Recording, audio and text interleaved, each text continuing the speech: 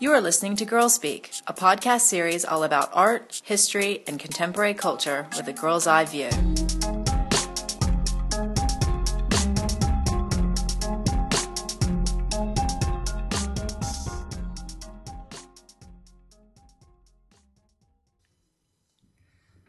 Hi everyone, welcome to episode 79 of Girl Speak, all about International Women's Day. I'm Tiffany Rhodes, program developer with Girl Museum. Thanks for tuning in, downloading, or streaming us today. Girl Speak is produced by Girl Museum, the first and only museum in the world dedicated to celebrating girlhood. Girl Museum explores the art, history, and culture of girls around the world in the past and present. All of our programs are volunteer-run and supported by listeners like you. Visit us on the web at www.girlmuseum.org. Now, I know we said that this episode would be about memoirs of girlhood, but we've decided to push that back until the next episode. Instead, today, I'll be focusing on something that happens every year on March 8th, International Women's Day. As often happens in the Podverse, we have recorded this episode before International Women's Day, but it won't air until afterwards due to our scheduling. So use this as a reference to plan your big event or to research who and what activities happen in your local area in order to participate in future years. International Women's Day is honored globally and is dedicated to celebrating the social, economic, cultural, and political achievements of all women. It's also a time to focus on the places and situations where women still have a long way to go in terms of achieving gender parity, especially in areas such as women's rights, equality, health, and safety. Unfortunately for us, this means that we still have to focus on everywhere in the world, because to date, there is still no country in the entire world that has achieved true equality for women. The first Women's Day was observed in the U.S. in February 1909 in a large demonstration marking the one-year anniversary of the 1908 New York garment workers' strike. Quickly thereafter, Women's Days became a rallying point around which people around the world protested war and fought for women's suffrage. In 1917, a Women's Day protest in St. Petersburg even triggered the revolution responsible for bringing down the Russian Empire. In 1975, the United Nations established March 8th as its official International Women's Day and initiated the Decade for Women the following year. No one government, NGO, charity, corporation, academic institution, women's network, or media hub is solely responsible for International Women's Day. Instead, it's celebrated by a multitude of individuals and organizations in lots of different ways. Each year since 1996, the United Nations has decided upon a special theme for the year, this year's being Women in the Changing World of Work. Unfortunately, International Women's Day is still not celebrated equally around the world. This is even true in major nations, like the United States. Even though the holiday is on my desk calendar, it is only through grassroots efforts that events are open for participation, and even then, most of the events are far from my fairly suburban town in Kentucky. Though International Women's Day was born in the United States, and equality is a huge issue in the country, there isn't even a Hallmark card for it, or Women's History Month for that matter. According to historian Estelle B. Friedman, International Women's Day was sustained during the mid-20th century by communists and socialists, making it pretty unappealing for those in the United States, who looked upon communist countries like Russia with fear. Today, the holiday is still celebrated in countries like Russia and China as a state-sanctioned holiday, similar to how Mother's Day is celebrated, with people giving gifts to the important women in their lives. Even in Vietnam, they have Women's Day sales. You'd think American shops would have figured out a way to monetize it by now at the very least. But the revival of feminism in the United States has tried to take back International Women's Day, using conferences, educational events, and rallies as the primary means of celebration.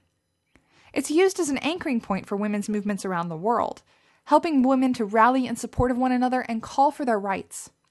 Such movements occur worldwide in Poland, the US, Egypt, Tunisia, Lebanon, Iran, Egypt. The list goes on and on. So, on International Women's Day, how can you celebrate? During 2017, several events occurred. In the United States, women and their allies participated in A Day Without a Woman, a one-day demonstration of economic solidarity. In the same spirit as the Women's March this past January, women and their allies were encouraged to do one of three things: take the day off from paid and unpaid labor, avoid shopping for one day, or wear the color red in solidarity with others. It was a chance to collectively demonstrate our commitment to shared ideals, recognizing the enormous value that women of all backgrounds add to the country's socioeconomic system, while receiving lower wages and experiencing greater inequities, vulnerability to discrimination, sexual harassment, and job insecurity. Across the pond in the United Kingdom, women and their allies came together at Trafalgar Square to stand in solidarity with female artists. They marched against the art world's pervasive sexism, using 52 red balloons to represent the Art Finders female artists. In Dubai, March 8th will feature the Emirates Airline Festival of Literature, with the theme, Be Bold for Change. The festival brought together inspirational authors who spoke out about their own experiences and what can be done to empower women, achieve gender equality, and bring about positive change. Other events around the world included fun runs, lunch lectures, virtual summits, and various marches, all in support of the diverse contributions that women make to society. However, if you're like me, it's not exactly easy to take off work to attend all of these awesome events. Living in suburban Kentucky, I find that most events for International Women's Day are held at least an hour away from me. So here's some ideas on how you can celebrate International Women's Day from afar. First, use your body and social networks to make a stand. Wear red in solidarity with women. Spread messages of positivity and support via social media, thanking the incredible women in your life publicly, showing your support for women's causes that you believe in, and rallying your tribe to sign petitions and donate to organizations that make a difference. Second, use your purchasing power. I just mentioned donations, and honestly, it's one of the most powerful ways you can spend your money. Make a donation to verified nonprofits that support girls and women, such as Planned Parenthood, the American Civil Liberties Union, the Ms. Foundation for Women, and even Girl Museum. You can also use your purchasing power to make a statement. In the United States, women are responsible for 70 to 80% of all purchases, making women the primary drivers for economic change. Use your purchasing power for good by making purchases that support fair trade, which helps support women in developing countries, or women and minority-owned businesses. Third, advocate. Sign petitions, such as those on change.org, or call your government representatives to speak about the issues that matter to you. You could even gather your friends and family to hang out, talk about the issues, and help each other write letters to your representatives. Finally, use your skills and networks. You have so much to give the world, and I can guarantee that your unique skills are needed somewhere. Start a book or motivational club with your female friends to focus on supporting one another in your personal and professional lives. You could watch inspiring films such as Suffragette, Mona Lisa Smile, Erin Brockovich, Misrepresentation, A Ballerina's Tale, Woman in Gold, Girl Rising, or A League of Their Own. You could read books such as Sister Outsider by Audre Lorde, Yes Please by Amy Poehler, and We Should All Be Feminists by Chimamanda Ngozi Adichie. Consider volunteering with an organization that you believe in, like Big Brothers Big Sisters, Girl Guides, or your local homeless or domestic violence shelter. And most importantly, educate yourself. Connect with others outside of your comfort zone. Read about the history of women's movements and accomplishments.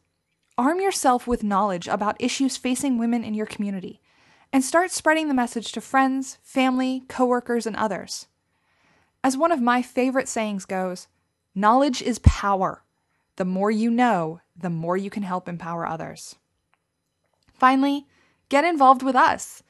Every March, Girl Museum participates in a social media campaign for museums called 5 Women Artists.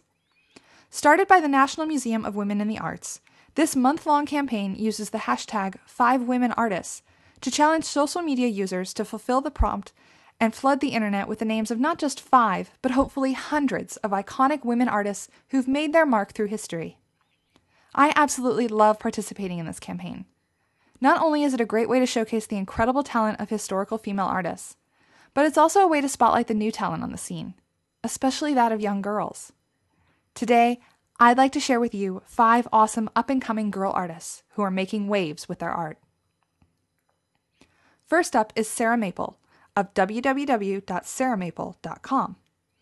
Sarah is a British artist whose paintings, photographs, performances, mixed media, and video tackle issues like identity, religion, sexuality, and gender. She's also an outspoken feminist, using a tongue-in-cheek style like using my intelligence to showcase the opposition between women's bodies and minds. She's very blunt with her topics, but I like that. One of my favorites is this one, showing a burqa-clad woman with a pin that says, "I heart orgasms." It's blatant and honest, something you don't really expect because of inherent ethnic and gender biases. Sarah is challenging us to consider more than the burqa, to really look at the woman and understand that under the simplicity of a burqa, and of course the stereotypes, lies a complex world that is really so similar for women around the world. Next up is Signe Pierce, whose shiny pink and purple glowing works span photography, performance, and installations. Many of her works seek to blend reality and exploit it to expose society's ingrained assumptions about gender and sexuality. One of my favorite pieces is this one, which she described as surfing on a Barbie cheap sent from hell to deliver divine retribution for those who seek to cockblock our rights and ethical standards. It's a loud, proud, and insanely pink piece that screams femininity in your face, using the very stereotypical female attributes to be completely, unexpectedly loud and proud. You can view more of her work at signepierce.tumblr.com.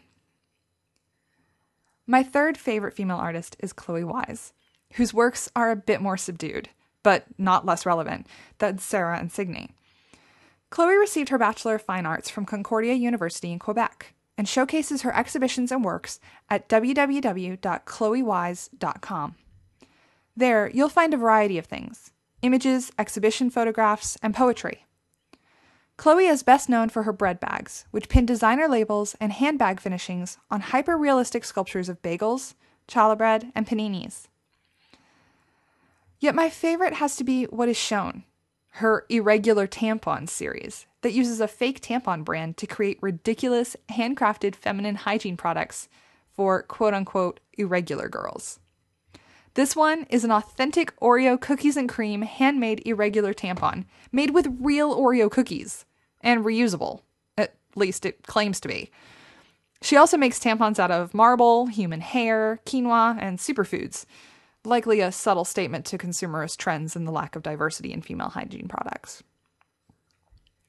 Next is Amalia Ullman, who emerged into the art scene in 2014 as the Instagram artist, with her performance Excellences and Perfections, a scripted life makeover that played out on her Instagram. Now archived by Rhizome at the New Museum, Amalia stated that she wanted to prove that femininity is a construction and not something biological or inherent to any woman. The joke was admitting how much work goes into being a woman and how being a woman is not a natural thing. It's something you learn. What you see here is from her installation, Stock Images of War, a solo exhibition about our lack of empathy, how we torture each other, and how war is adulthood's favorite game. As Amalia stated on her blog, "My confinement is the victory of the skyscrapers over my bones.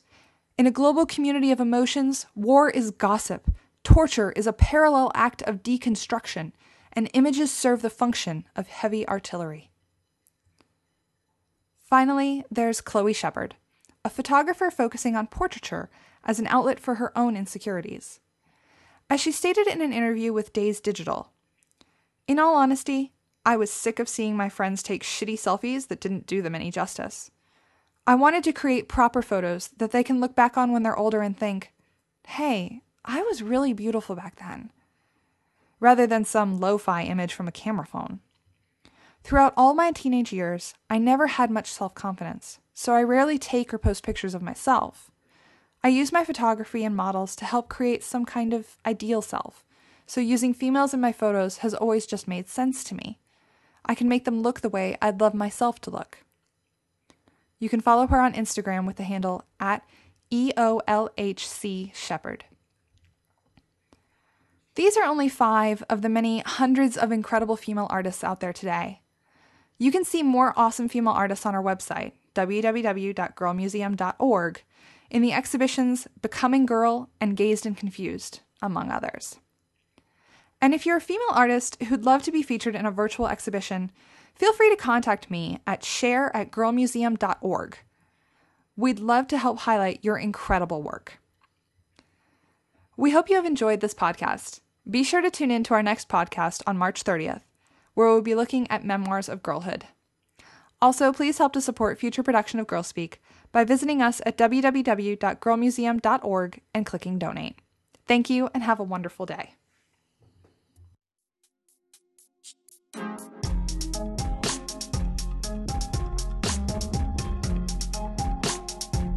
If you like hearing a fresh, girl-positive perspective on the internet, please support us with a tax-deductible donation easily made on our website.